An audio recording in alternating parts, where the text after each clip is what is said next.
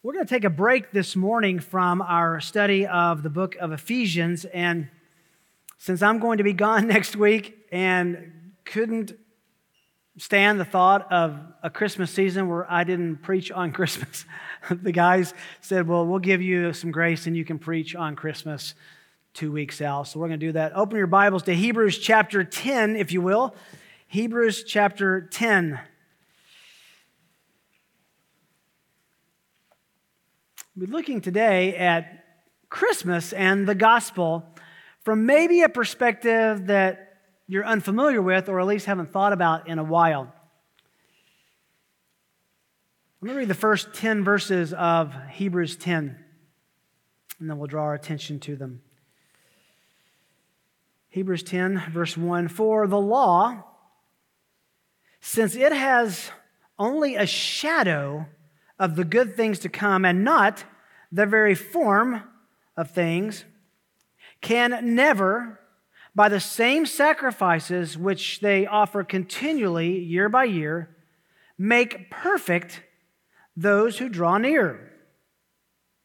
Otherwise, would they not have ceased to be offered? Because the worshipers, having once been cleansed, would no longer have had consciousness of sins.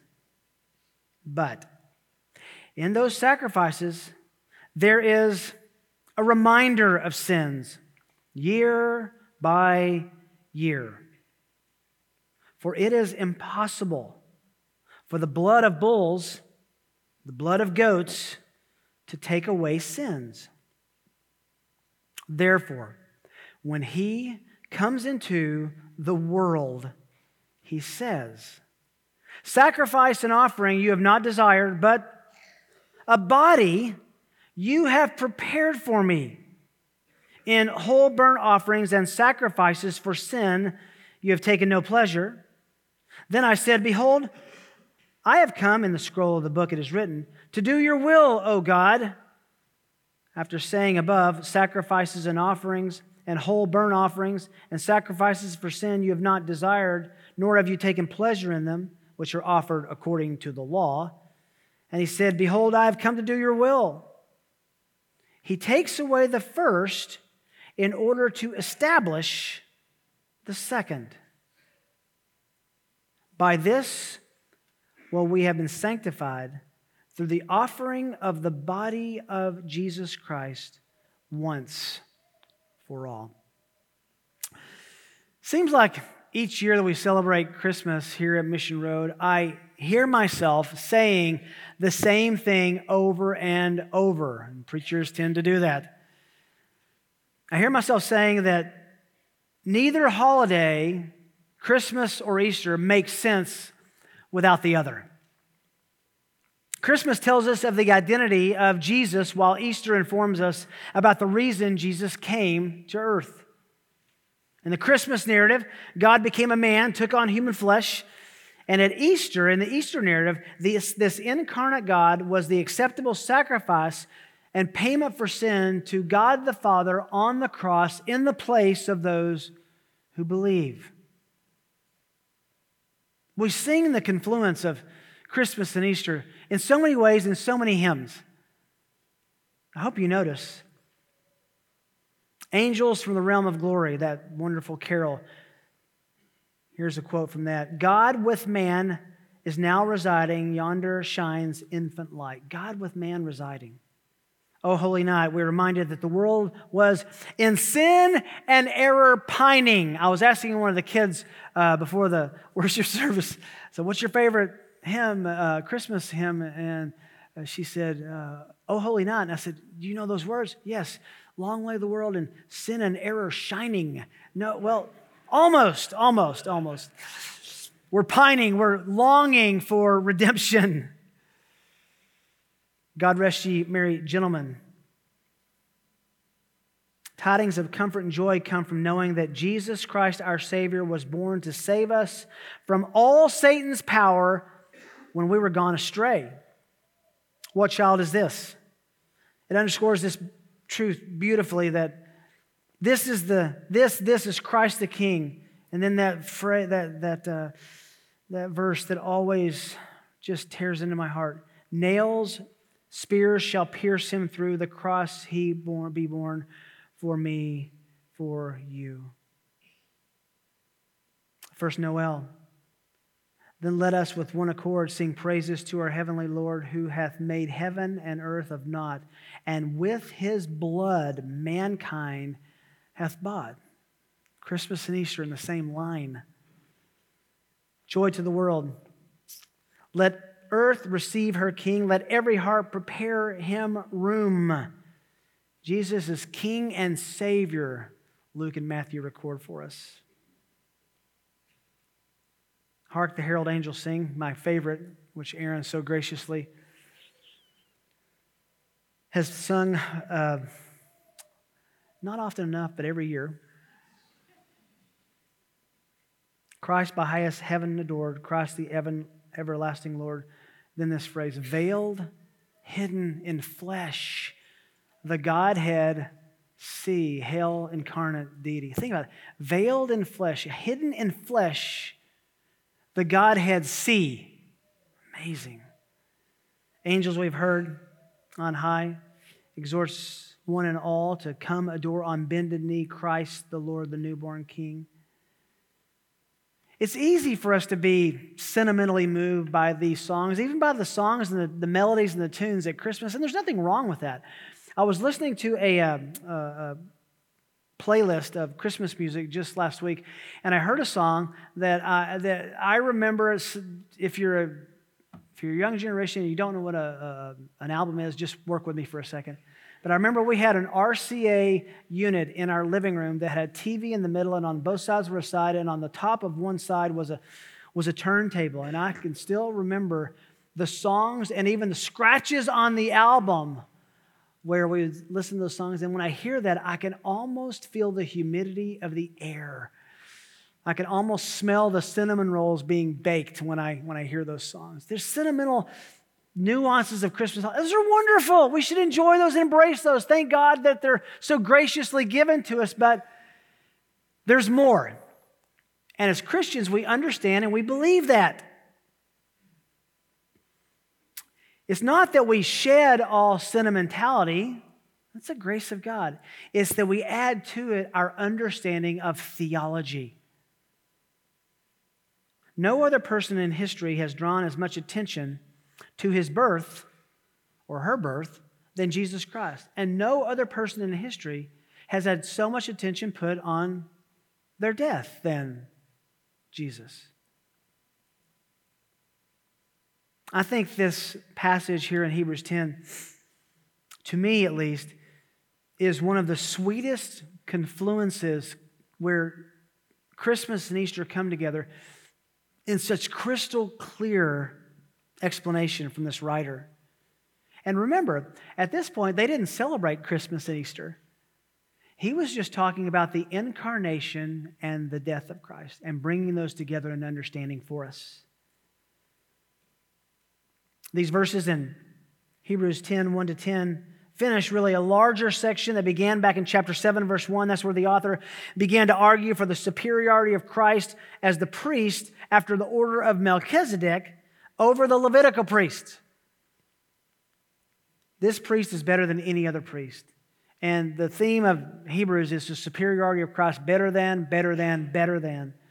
Then in chapter 8, verse 1, all the way through 10:18, the writer teaches the superiority of Christ's priestly ministry, which is based on a superior promise or covenant of God. And this superiority included the ultimate superior sacrifice of the death of Jesus. So we look at these 10 verses. This is, to be honest, this is more of a communion meditation leading up to our time at the Lord's table in just a few minutes than it is a full exposition. Each of these verses would love a full sermon by themselves, but we're going to pull them all together and discover, just in looking at this from a Christmas perspective, 2 theological facts for understanding Christmas as gospel truth. Not just a birth narrative, but Christmas as gospel truth, the truth of the good news. 2 theological facts for understanding Christmas as gospel truth. The first is in the first 4 verses. The Old Testament sacrificial system was an impermanent cleansing or atonement for sin. The Old Testament sacrificial system was an impermanent cleansing or atonement for sin. Verse 1, for the law, now when we say the law, we know that that's Genesis, Exodus, Leviticus, Numbers, and Deuteronomy. It's the law of Moses. The law which the Jews prized and praised. They saw themselves as so privileged to have been given the law, and they were. For the law, since it's only a shadow of the good things to come, this would have stopped the readers in their tracks. This is a book written to the Hebrews. Spoiler alert, that's the Jews. It's the Jewish believers who had come to understand the gospel and were trying to reconcile their Old Testament with the New Covenant. This would have shocked them. Is the writer dissing the law?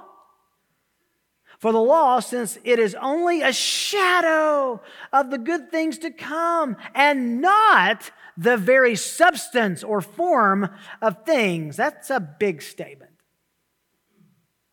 The law, according to this writer, has a problem.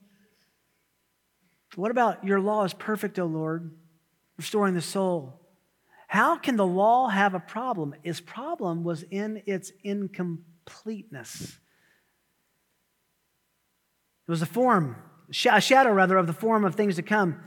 And it can never, here's his meaning, the law can never, by the same sacrifices which they offer year by year, make perfect or complete or finish the justification of those who draw near. Otherwise, would they not have ceased to be offered? Because the worshipers, once having been cleansed, would no longer have to come back and do it again, have consciousness of sins. They would be done.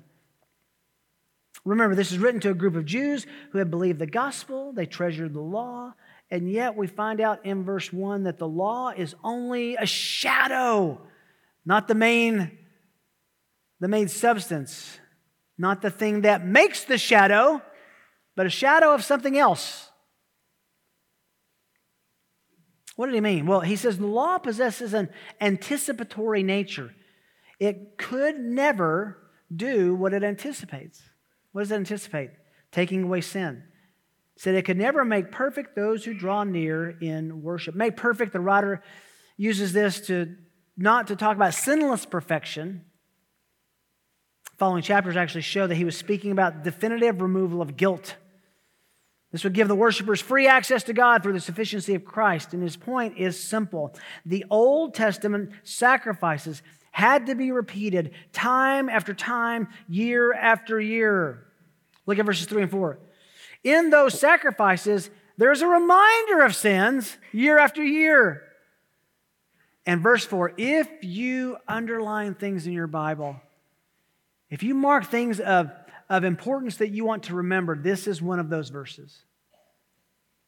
It is impossible, verse 4, it is impossible, not possible, for the blood, which is shorthand for death, sacrifice, it is impossible for the blood of bulls and goats to take away sins.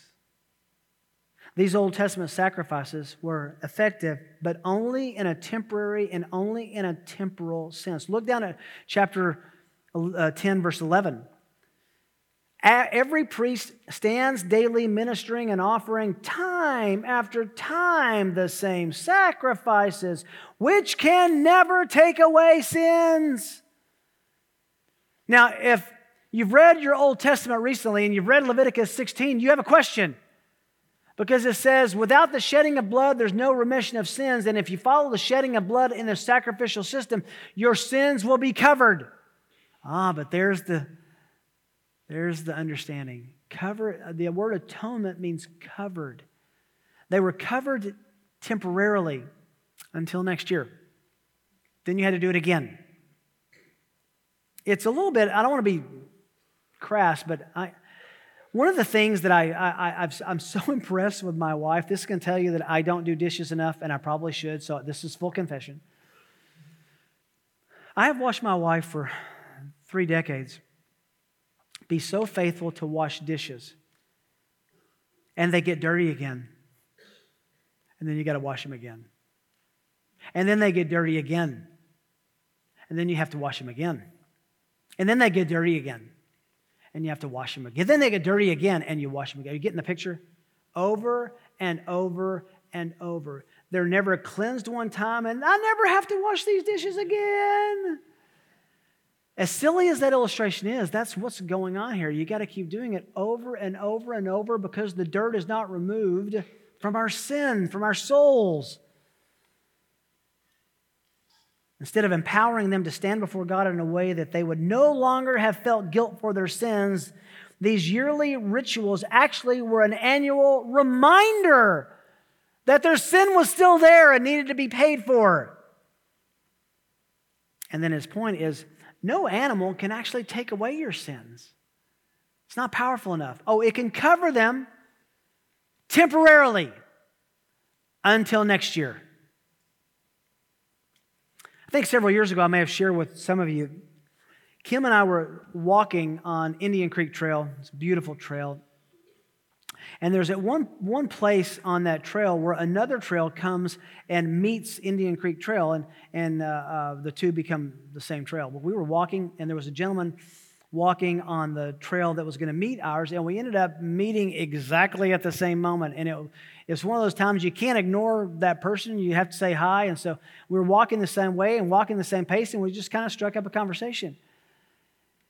And after trying to say, hey, I think Kim might have said, do you go to church anywhere or something? He says, oh no, I'm Jewish. Oh, okay. And so we started talking, and we said, just a question for you.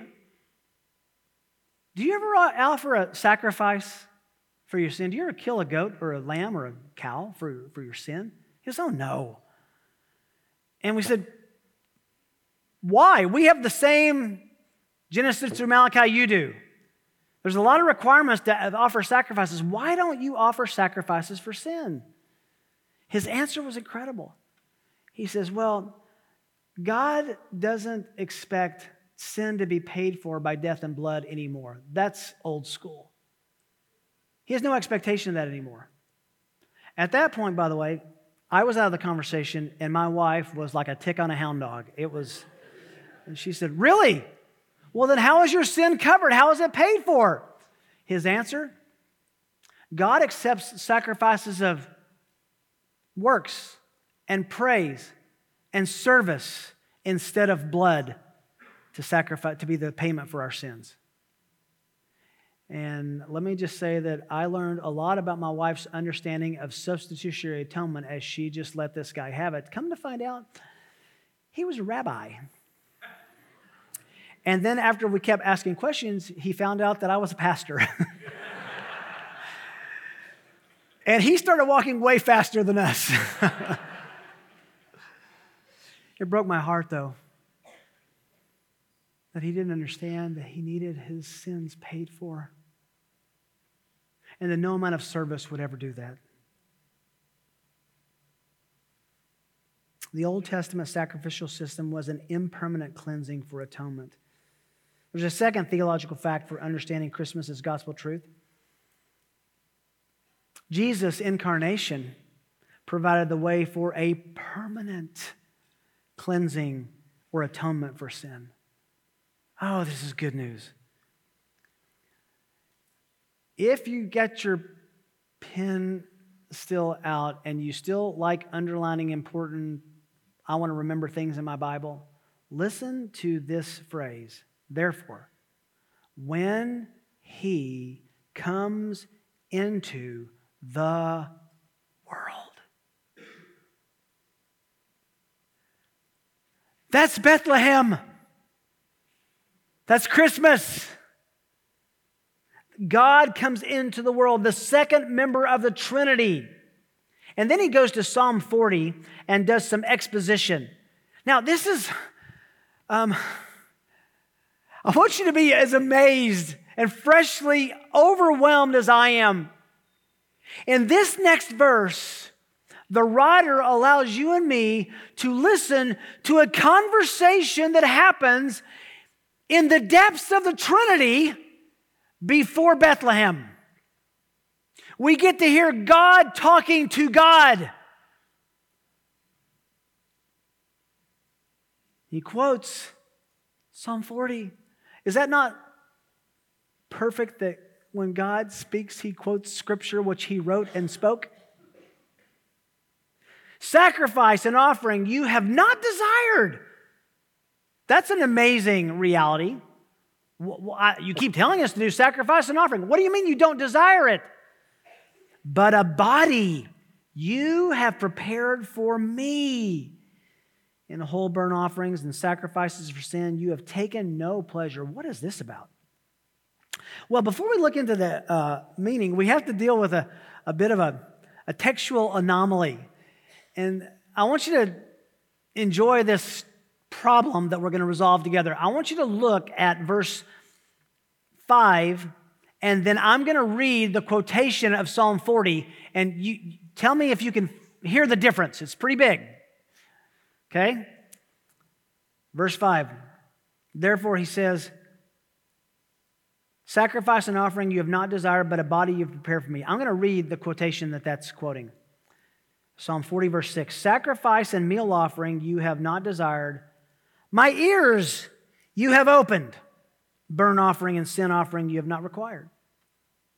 My ears have been opened? How does that relate to a body you have prepared for me? Those are pretty fundamentally different sounding. Well, as we know, David was the author of Psalm 40. And after giving thanks to God in verses 1 to 3 of Psalm 40, David speaks of the unmatched importance of obedience over sacrifice. That's the main point of Psalm 40. That people were wrongly thinking, I can live how I want, go to the temple, give my sacrifice, and then I'm good with God. Somewhat how some people think, well, I'll live how I want and go to church on Christmas and Easter or every now and then, and God will be good with me. Do you remember the lesson that God taught Saul? Saul is told, go to the Amalekites and utterly destroy them. Even kill the livestock, God said. Well, Saul goes and kills the Amalekites, but he keeps the animals. They were tasty critters that he thought these could serve another purpose. What good is it to kill them and leave them in the field? He keeps these animals, and Samuel comes and confronts him. He tries to justify his disobedience by claiming, oh, I kept these for sacrifices. Samuel then tells Saul, remember this, 1 Samuel 15, verse 22, has the Lord as great a delight in burnt offerings and sacrifices as in obeying the voice of the Lord? Behold, to obey, you know it well, don't you? To obey is better than sacrifice. And to heed, to obey, better than the fat of rams. So this point that is being made in Psalm 40 and that this is making is, look, to do God's will, which he's going to refer to several times in this passage, to do what God wants is more important than the sacrifices, but where everything comes together is when the sacrifice is God's will. How does that come together? Well, let's finish this little challenge of you've opened my ears versus a body you've prepared for me. Well, you need to understand this, and I think most of you understand this. There's the Old Testament, which is written in Hebrew. There's the New Testament, which was written in Greek. Well, during the time of Jesus, the trade language, the most popular language was Greek. They spoke in Aramaic in the Palestine area, but they were predominantly, everyone knew Greek. So they produced a Greek translation of the Hebrew Bible, and it was called anyone know? Septuagint. Good, very good. The Septuagint translates Psalm 40, a body you have prepared for me, instead of, you have opened my ears. How do we get there? Well, I could give you all of the nuanced understanding. Some people think, well, he's just being free and loose. The Septuagint's being free and loose with the translation. Well, the writer of the Hebrews quotes the Septuagint. Exactly. So how's this What about the original Hebrew? Well, you have to go back to what does it mean you have opened my ears? I think he's just interpreting it. The whole context is God is not pleased with what you do with the sacrifices. He's pleased with what you hear and do in your body, with you. So the Septuagint just takes that as an interpretive translation. And here's the reality. The fact that Hebrews quotes that interpretive translation means that's what God thought it would mean. And you say, well, I don't know, Rick, that seems a little fishy. Can I give you a spoiler alert? Will you look down at verse 10? By this will we have been sanctified through the offering of the body of Jesus once for all. So in the same context, he interprets the interpretation of the Septuagint in Psalm 40 that it's the body of Jesus. So this conversation that takes place between the first, second, and third member of the Trinity, to tell the second member of the Trinity, or the second member of the Trinity speaks to the other two and says, a body has been prepared for me. There was God is spirit. There's not flesh and blood. And in this pre-Bethlehem moment, the second person of the Trinity says, you have prepared for me a human body. It would be the body of Jesus of Nazareth. It's incredible. Verse 7. Then I said, behold, I have come, in the scroll of the book it is written to me, to do your will, O God. He was given a body to perfectly obey God in the flesh. After saying above, sacrifices and offerings and whole burnt offerings for sin you have not desired, you have not taken pleasure in them, which are offered according to the law. Then he said, behold, I have come to do your will. He takes away the first in order to establish the second. There's some debate about this. I don't think it's that confusing. The first is the idea of the Old Testament sacrificial system, which was temporary.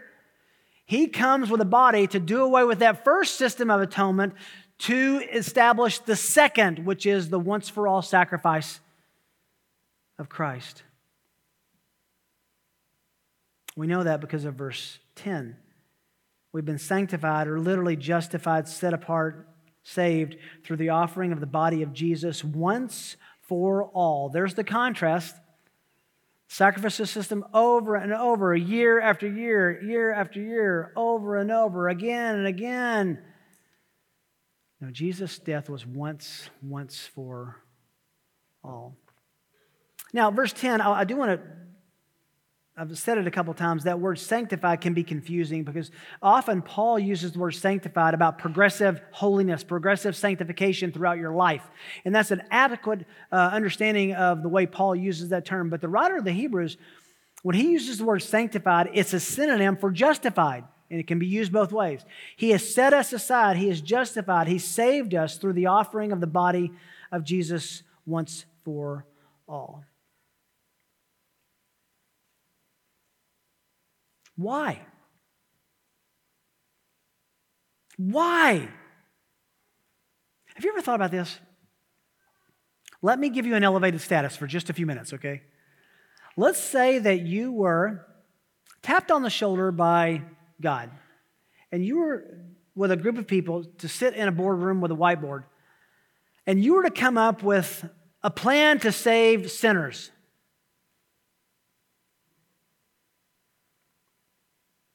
What would you have planned? Would you say, okay, I got an idea. God, holy God, Father, Son, and Spirit. The second person of the Trinity takes a body, a human body, a flesh, comes to the earth, lives a perfect life for 3+ decades. And then, instead of the sacrificial system, which is incomplete and insufficient to permanently deal with sins, let's have him be a proverbial lamb sacrifice of God. And let's let God in flesh be the sacrifice for sinners so they can be right with the Father. Would you ever make that up? No. No one would, but God did. Look back to Hebrews chapter 2. We see this explicitly written. In Hebrews 2, look at first at Hebrews 2:9. But we do see him who is made for a little while lower than the angels, that's in his human form, namely Jesus, because of the suffering of death, crowned with glory and honor, so that by the grace of God he might taste death for everyone. You cannot die if you are not alive. You say, well, what does that really mean? Verse 14. Here's the why. Therefore, since the children, that's people, share in flesh and blood, that's being human, he himself likewise partook of the same, flesh and blood. Why? Why did he do that? That through death, he might render powerless him who had the power of death, that is the devil, and might free those who through the fear of death were subject to slavery all their lives. You see where Christmas and Easter come together? He took on flesh. A body was prepared for him. Jesus from Nazareth. Why? He became alive so he could taste death, so he could die instead of those who placed their faith in him. What a grace. What a grace. So when we look at the babe in the manger, we have to see it in the shadow of the cross of Calvary. But when we look at the cross of Calvary, we have to understand who is on that cross. It's the babe in the manger who is God, very God, the second person of the Trinity, who said, you have prepared a body for me. Why? So I can go and live like them and die in their place.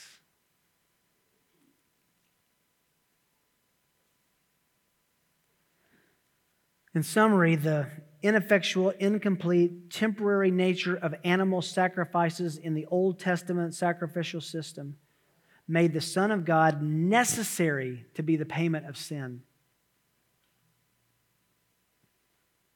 The argument of Hebrews in chapter 10 is that God requires a greater sacrifice. And Jesus was that sacrifice and made it voluntarily on his part. But also the Father, Isaiah 53 tells us, was pleased. That word just haunts me in a wonderful way. Was pleased to crush him. Oh, we love the sentimental songs and sounds and tastes of Christmas, and we should enjoy that with our families.